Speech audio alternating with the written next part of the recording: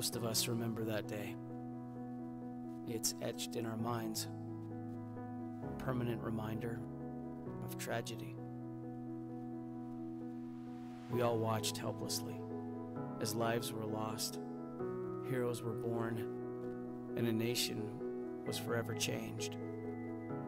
The loss was unimaginable, the sorrow unbearable. But through that pain, we witnessed the resolve of a nation. We saw chaos give birth to courage, fear transform into fortitude, and destruction give way to determination. In the midst of the brokenness, freedom stood immovable. Today, we remember lost. We honor the heroes who saved so many and grieve with the families who have suffered so much. It's been 20 years, but we still remember, and we will never forget.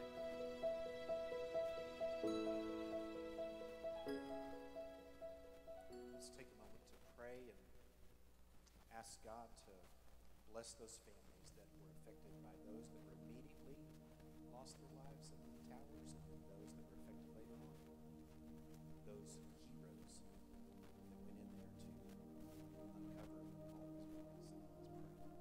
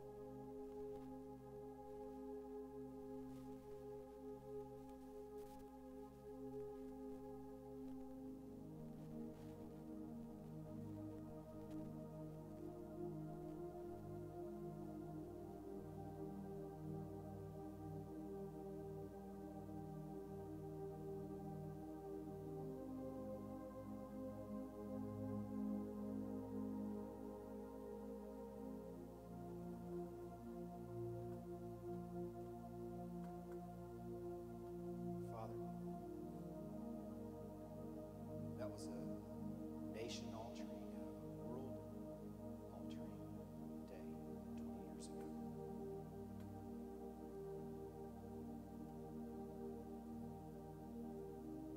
It changed us. But it didn't change who you were. It doesn't change who you are. You were forever the same. Before that and after that, to this day, you're still on your throne. And you still love us. There is none like you. There is none like your precious Son, Jesus, who gave his life so that we can have eternity with you. How precious the name of Jesus is.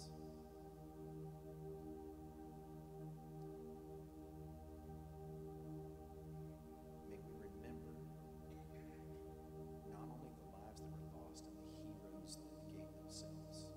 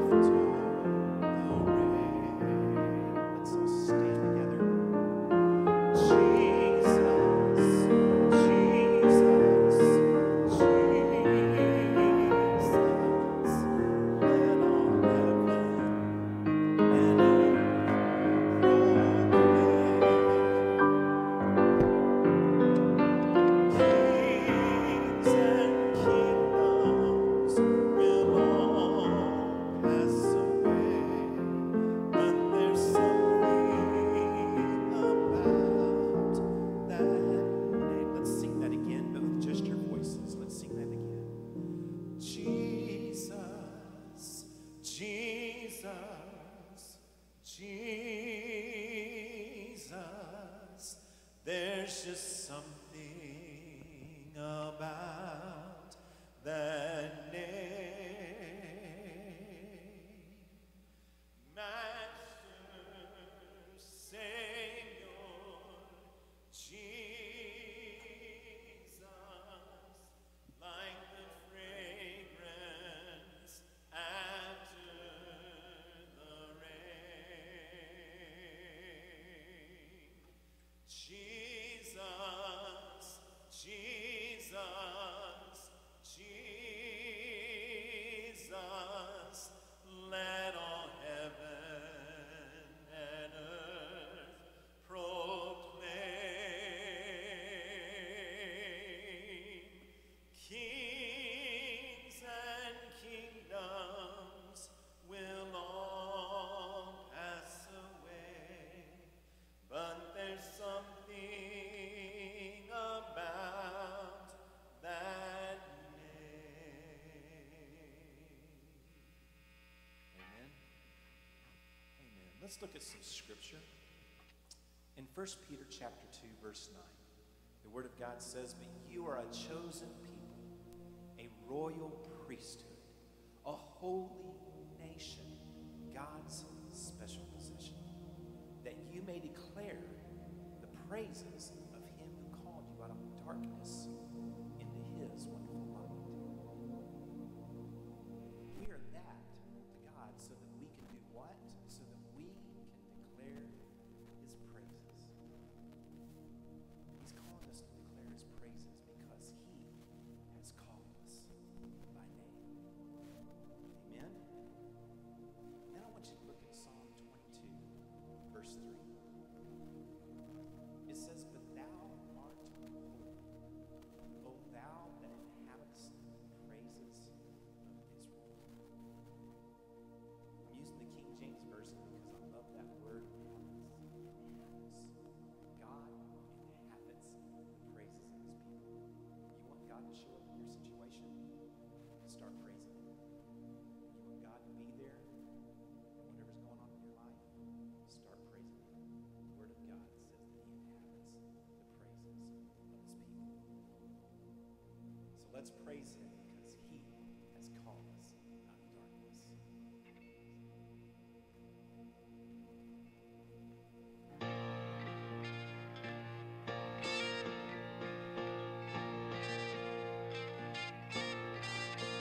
I was buried beneath my shame. Who could carry that kind of weight? It was my tomb till I met you. I was breathing but not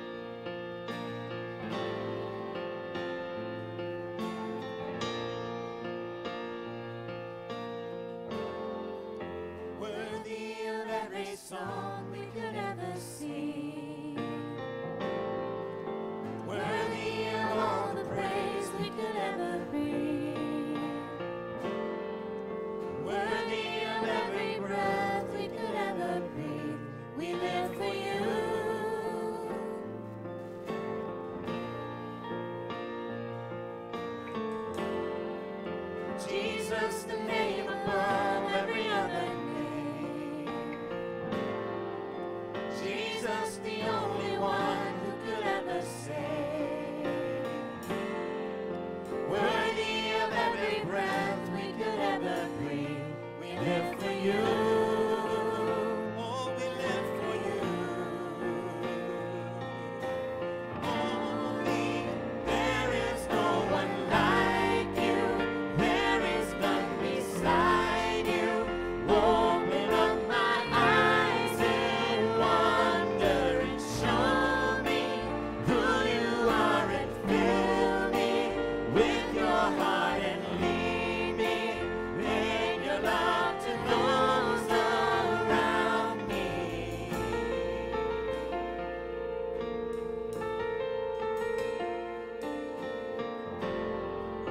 Worthy of every song we could ever sing. Worthy of all the praise we could ever bring. Worthy of every breath we could ever breathe, we live for you.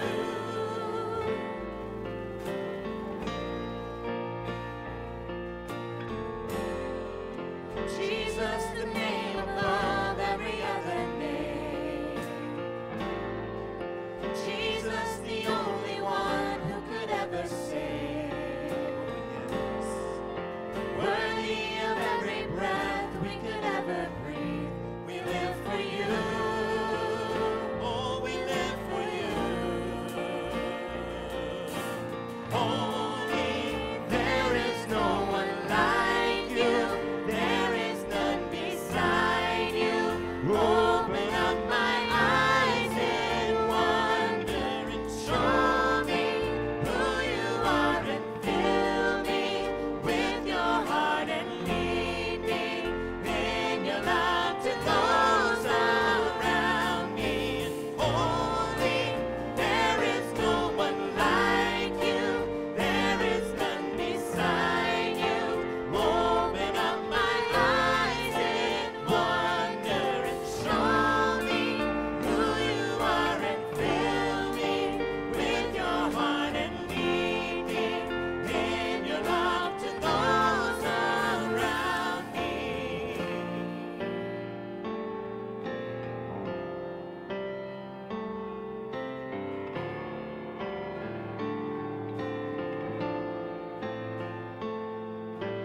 I will build my life upon your love. It is a firm foundation. I will put my trust in you alone, and I will not be shaken. I will build my life upon your love. It is a firm foundation.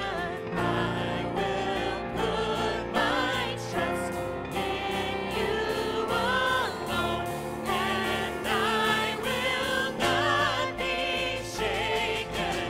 Only there is no one like you. There is none beside you.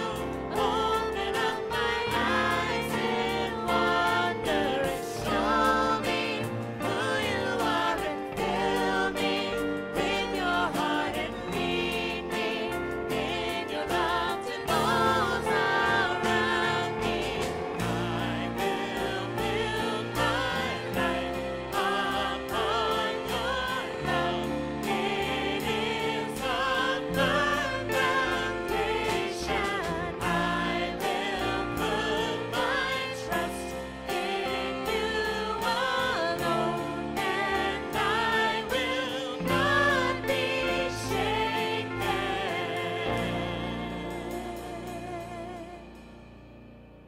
Oh, dear God, may our lives not be shaken by the circumstances around us, but when we focus our eyes completely upon you, may we build our lives on the truth of who you are, what you say in your word.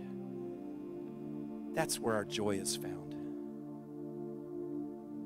May Jesus be magnified. May we reflect his glory to those we come in contact with. Bless this time we're spending together, dear God. And as your word is now preached and proclaimed, we open our ears to you. We open our hearts to you, and we will respond in complete obedience. We ask these things in Jesus' holy and precious name. And the people of God said together, amen. You may be seated.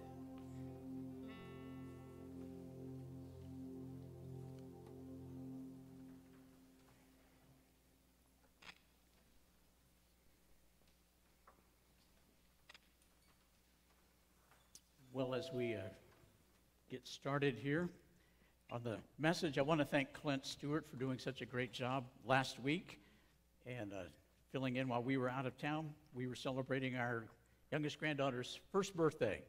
So thank you for the privilege of letting us slip out of town for a couple of days. Before I read John 16:33 today, as we continue our series on the Great Interruption, I want to invite you to do something that might sound a little bit strange, but if you would indulge me, go ahead and take off your shoes. Some of you talked about how much you enjoy being back here in the gym and how comfortable and informal it is. So I want to accentuate that. Now, really, if you don't mind, you don't have to, but if you wouldn't mind just taking off your shoes during this message, I think it will help us to understand an important truth at the end. John chapter 16, verse 33. Jesus says, "These things I have spoken to you, that in me you may have peace. In the world you will have tribulation, but be of good cheer. I have overcome the world."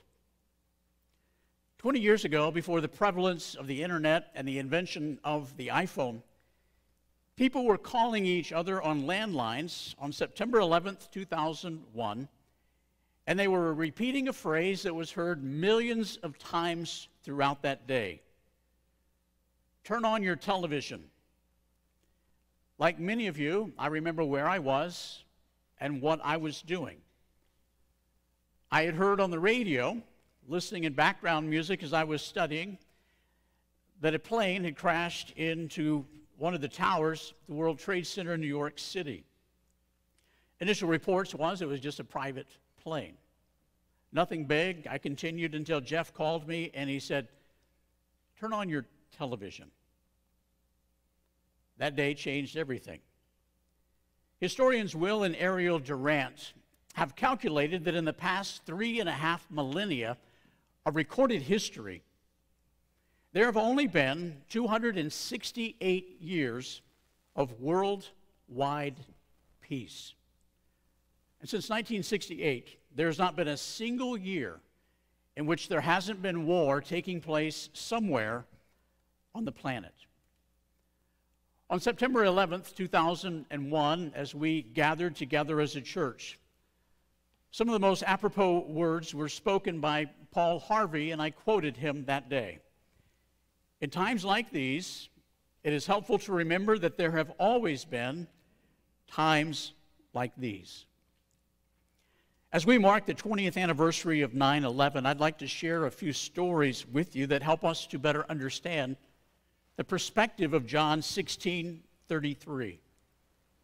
Michelle and I were up there last month in August.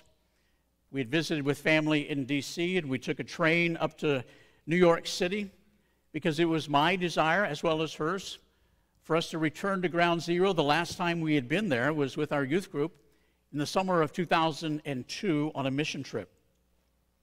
As we consider John 16:33 under the lens of 9/11, we'll see that these are the very last words of instruction that Jesus gives to his disciples in the upper room. We've been looking at these words of instruction all the way from John 13 through John 16, and we've spent 2 months going through what Jesus had to say. The theology of the world that Jesus is talking about when he says, "in the world," the theology of the world is anything but Jesus. When he's talking about, "in the world you will have," and in the literal translation it means you will continually have tribulation. But he goes on to say, I have completely overcome the world. There is not a single aspect of the world view of this world that Jesus hasn't overcome. The theology of the world is anything but Jesus, and we saw that on 9/11. Yet Jesus declares his absolute total victory over the world belief system that denies his sovereignty. You may remember some of the emotions that you had on that particular day 20 years ago, and I recognize that a number of you have no recollection of 9/11 based upon your age. But for those of us that were around, some of the emotions that really caused us trouble in our heart was that we, as Christians, wanted revenge.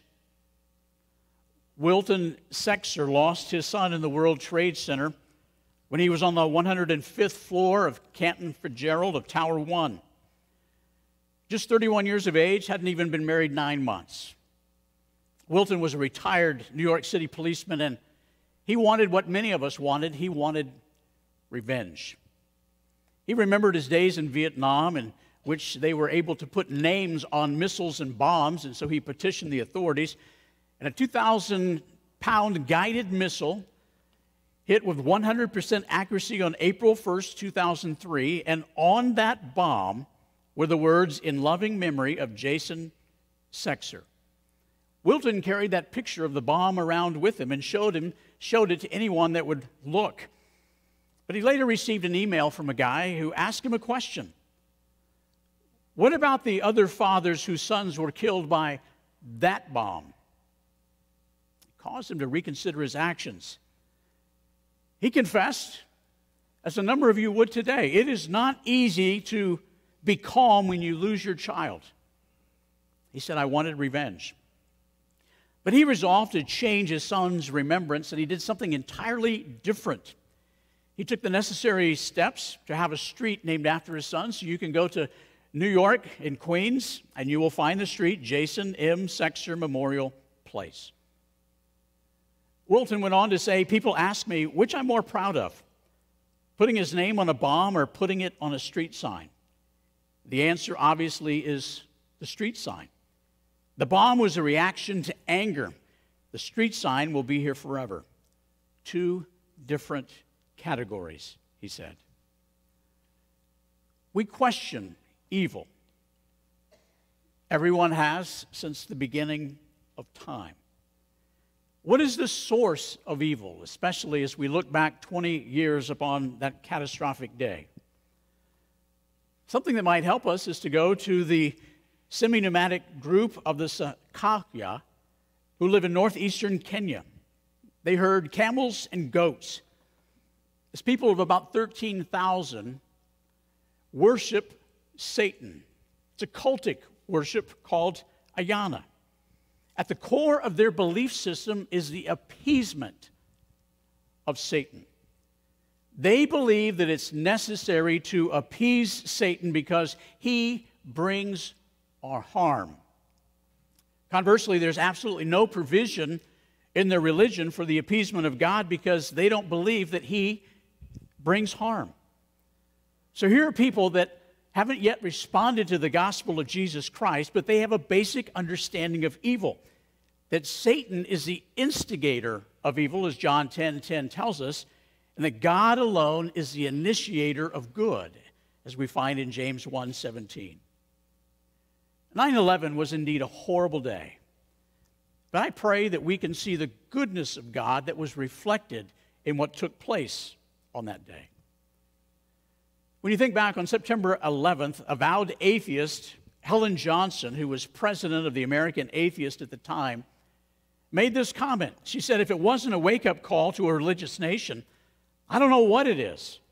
That said to me, there is no God. Where was he? On a coffee break? But a simple review of the statistical facts reveal a completely different picture. When you add up the number of employees, the World Trade Center, the Pentagon, the seats that are available on those 4 jets, you have a minimum of 75,000 potential victims. Yet the final count of fatalities was fewer than 3,000 people. That means that 96% of the potential victims survived. The towers didn't immediately collapse as they should. They stood longer than engineering logic can explain so that 15,000 people could escape. The portion of the Pentagon that was hit, it was the very first section of 5 sections that had been renovated and reconstructed for, guess this, to strengthen it against terrorist attacks. 3 of the 4 jets were carrying less than a quarter of their maximum occupancy, and the 4th was only a third full. Although we will never forget the horrors of that day, we must also remember the divine hand of protection that God provided. It was a horrible day, but thank God for the many who were spared. One of the things that I saw in a video recently that really struck a chord with me. There are 2,977 names etched on the piece around the footprints of the 2 towers, those who died. But what this particular commentator said is you should notice the names that are not there. Those that were assisted in getting out, those that survived, those that were evacuated. There are many more names that could be on memorials, but I believe God's protective hand prevented that. Proverbs 18:10 says, "The name of the Lord is a strong tower, and the righteous run to it and are safe." That was a day of crisis. When we have crisis in our life, as Jesus was referencing in John 16:33, that you will have crises throughout your life. That's what John 16:33 tells us. Maybe a perspective from the Chinese language will help us. The word crisis is defined in the Chinese language as danger over opportunity. Over every particular crisis, there is an opportunity. And such was the case in the World Trade Center in 1993, when a bomb detonated in the underground parking garage and left a 100-foot hole. Total chaos erupted as people were being evacuated from the 2 towers. It took 6 hours to move all of the people out of the towers because the stairwells were completely pitch black. As a result of that crisis, 6 lives were lost in 1933. But because of that crisis, they saw opportunity. And so battery lighting was installed in the stairwells, and glow-in-the-dark paint was painted on the handrails and the steps, and evacuation drills were implemented. And by seizing the opportunity that was created in 1993 through a crisis, over 90% of those in the towers on September 11th were evacuated in fewer than 2 hours, which was essential for survival. This would not have occurred had there not been a crisis in 1993. As you think about 9/11 and the emotions that maybe some of us have even now as we reflect back, I'm drawn to the attitude of Lisa Beamer, such a strong, vibrant Christian woman. Just 5 days after Osama bin Laden was killed in 2011, she gave the commencement address at her alma mater, Wheaton College. It would have been a perfect opportunity just 5 days after killing Osama bin Laden for her to extol the poetic justice of his death, vindication for her husband's life on United Flight 93. She had a much more redemptive message. She told the graduates, yearn for lasting significance. Not the type that's found in the media or on the internet. She said, yearn for the significance, the kind that brings individuals to the person of Christ and teaches them to operate according to the values of his kingdom, which she was doing on that day as she shared this message instead of the other.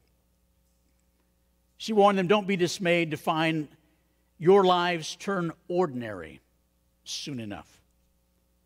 But in the rather unglamorous nature of your days, ask yourself, who's becoming whole again on your watch? What's being healed through your influence? How is God redeeming His creation through your life? She said, your good answers will surely be the mark of significance even in an ordinary life. It wasn't the first time that she had experienced loss. Lisa Beamer lost her father when she was just 15 years of age. So the experiences of her previous grief helped her in the grief of her husband. She gained a new understanding of Jeremiah 29:11, a passage of Scripture that we oftentimes turn to in times of hardship. And she wrote this: the plans God has for us don't just include good things. They don't just include the prospering He talks about, but it's often the outcome of a bad event. This led her to a very important discovery that guides her life. Somewhere along the way, she wrote, I stopped demanding that God fix the problems in my life and started to be thankful for His presence as I endured them. That's what Jesus was saying in John 16:33. The problems, they will continue, but so will my presence. Plenty of people blamed God for the events of September 11th, but Janelle Gussman is not one of them. She worked in Tower 1, and when the building collapsed, she was thrown side to side in the stairwell and ended up on the 13th floor with her head caught between two beams. She prayed for a second chance. Until then, she had just attended church sporadically. But amid the dark, dusty debris, she cried out to God, begged Him for a second chance, and asked, please just give me this one miracle.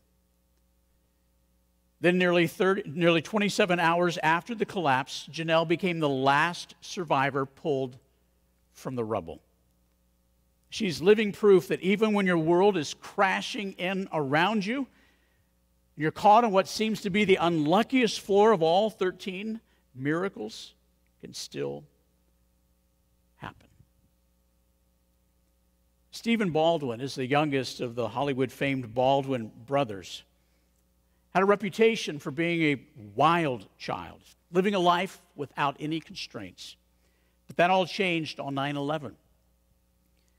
He said of the events of 9/11, if an event like that I deem to be totally impossible, then anything is possible. If that's true, then it's possible that Jesus Christ is the Savior. And he became a follower of Christ. He did what we must all do. We must honestly assess the possibility that Jesus Christ truly is the Son of God and the only one who can take away our sins. A.B. Curtis wrote a book about 9/11 to help her grandchildren understand the horror as well as the heroism of that day. She published a book in 2003 called The Little Chapel That Stood. Michelle and I went by St. John's Chapel, which stands just east of Ground Zero. And we saw that historic church built in 1766 where George Washington worshiped. It has a wrought iron around the perimeter, and that became an icon of both loss and bravery. Scores of firefighters stopped there to put on their boots as they prepared to rush into the burning towers. They hung their shoes on the old fence, but most of them didn't return. In one line, Curtis wrote, "Oh, what gallant men did we lose who never came back to get their shoes." As we contemplate the horrific day 20 years ago, it's fitting to remember that we have opportunities today that those courageous firefighters lost 20 years ago. The opportunity is still ours. So now would you put your shoes back on? And I know most of you didn't. It affirms my leadership. Put on your shoes. And be reminded that you still have the opportunity today to go out and make a difference. An opportunity that was lost 20 years ago for many. Life's brevity exhorts us to make the most of every day. When we were returning from D.C., the pilot came on and said, we're about 20 minutes away from landing at Houston's Hobby Airport. I turned to Michelle and I said, that's significant. Remember that. See, Flight 93 will always be remembered for the heroic Americans who thwarted the terrorist attack of September 11th. They stopped what those terrorists were trying to do when they commandeered their plane. The intended target, as explained by the 9/11 Museum, was a U.S. Capitol, where Congress was in full session. It was the biggest icon with the largest collateral damage possible. But instead, the plane crashed in Shanksville, Pennsylvania. Had it remained airborne for just 20 minutes longer, it would have hit its target. Friends, opportunity in life is fleeting for all of us.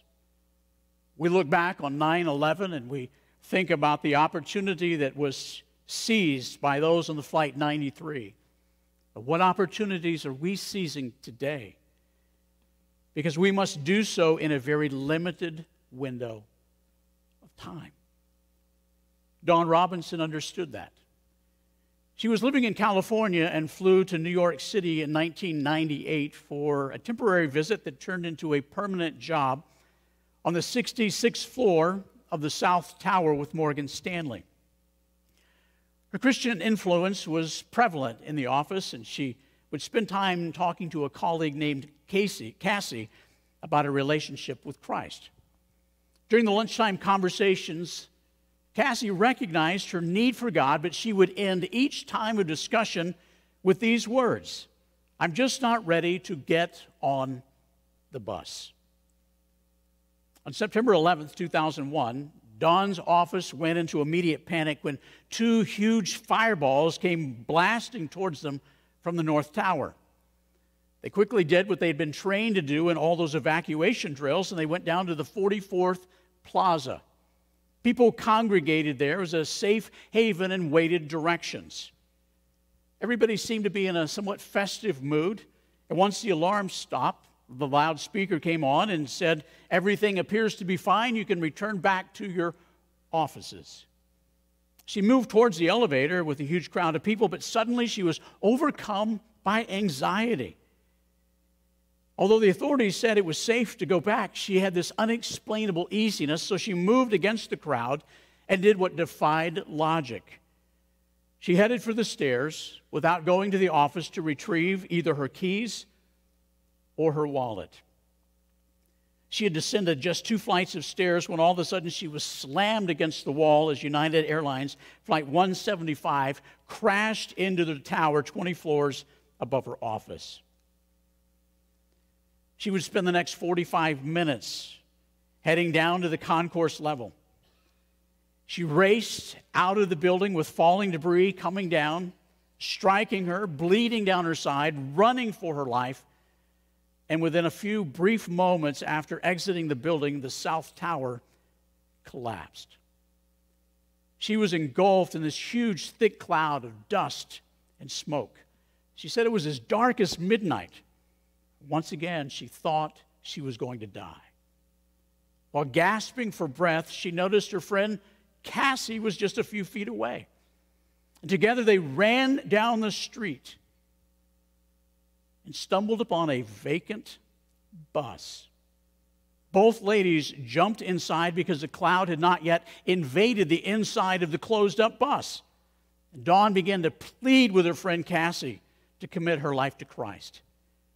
She said, "We can't be sure we're going to survive this. Please, Cassie, don't wait 1 minute more. Invite Jesus Christ into your life right now." And at that moment, on a bus, Cassie gave her life to Christ. The woman who had repeatedly told her friends she wasn't ready to get on the bus became a Christian on an abandoned bus in the war zone of downtown Manhattan. That's the invitation for every person that is not yet a Christian. God's offer of salvation for you to get on the bus. In that South Tower that Dawn and Cassie both escaped, 600 civilians died above the plane's impact. Unbeknownst to them, there was in fact an open staircase that connected the upper floors to the street below. Of the hundreds who were trapped in the top 33 floors, only 18 people used the staircase to escape. The tragedy of 9/11 is horrible enough, but to think how many more could have been saved had they known about the open stairway. The gospel is like that. It is a life-saving staircase, but only those who find it can escape certain death. A bunch of us are old. But you know that for 1/5 of Americans, 9/11 isn't a memory? It's just history. It's last Wednesday night when I was talking to the youth. We talked about 9/11. I asked them what they remembered and what they thought. You could hear crickets. It wasn't an experience for them. They've read about it. They've seen YouTube. They've heard parents talk about it. But they didn't experience it. And for many people, that's the Christian experience as well. They've heard about Christ, but they haven't yet experienced Him as Lord and Savior. Have you? Do you recognize that God loves you and He's created you to have a relationship with Him? And that is the greatest need of anyone's life. The problem is, in God's loving invitation for us to receive Him, our sin separates us from having that relationship. That's why Jesus Christ came and established that stairway to life. Only through Christ can we be made right with God. But thankfully, through Him we can. We can be changed for all of eternity by receiving Him as Lord and Savior, turning from our sins. Are you ready to get on the bus? I'm going to lead us in a prayer in just a moment where you can receive Christ as Lord and Savior. But can I talk to all of us that are Christians today? Who have you invited to get on the bus lately? Who's the Cassie in your life? Who are you pleading with to receive Christ right now? Whose names are being taken off the lost list because of the sacrifices you are making to reach them, because of the prayers that you are voicing over them? Friends, when I think about Flight 93, one of the things that really strikes me is if they had done what the hijackers encouraged them to do, just sit down, keep still, be quiet, you'll be okay, it wouldn't have been okay. They had to do something to make something change. Are we, in many ways, as followers of Jesus Christ, sitting on Flight 93, passively thinking that everything will be okay, recognizing that if we don't act, certain carnage will come? So as we pray, if you've never received Christ, I pray that you would get on the bus and receive Jesus Christ, the one who has indeed overcome the world. And if you find yourself struggling even now as a Christian, wondering, who is the Cassie in my life? And when is the last time I talked to that person about Christ? And what am I doing proactively to try to reach them with the gospel of Jesus Christ? If you can't find that particular conviction in your heart, I'm going to ask you to get on your knees, literally on your knees, and pray for God to use you to reach people for Christ. Let's pray. God, how we pray as we think back on this horrific day that serves as a somber day as well as an illustration of such deep spiritual truth. God, you've told us that in the world we will have 9/11s. But you have overcome the world that believes you don't exist. God, you've given us eternal and abundant life. I pray that if anybody has never received that today, they would pray a prayer similar to this. Lord Jesus, I recognize that I am a sinner in desperate need of your forgiveness. Please forgive me of all my sins and become the Lord and Savior of my life. I surrender to you all that I am and all that I have, and I will follow hard after you. Like those running from the tower, I will run that hard after you the remaining days of my one and only life.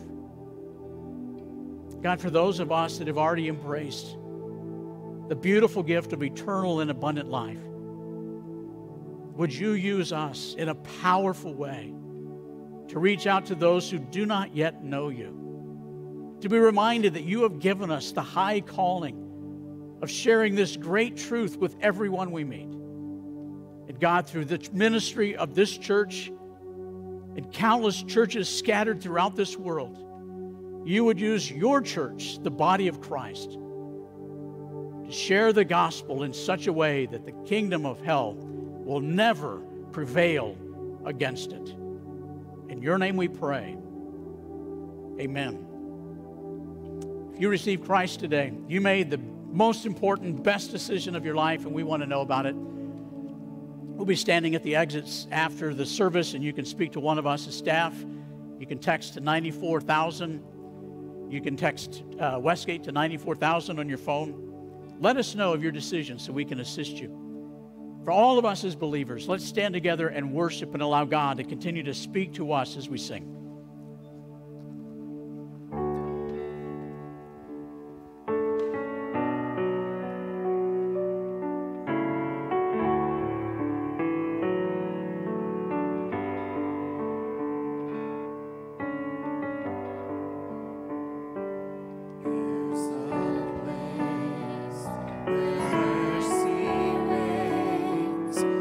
Never dies.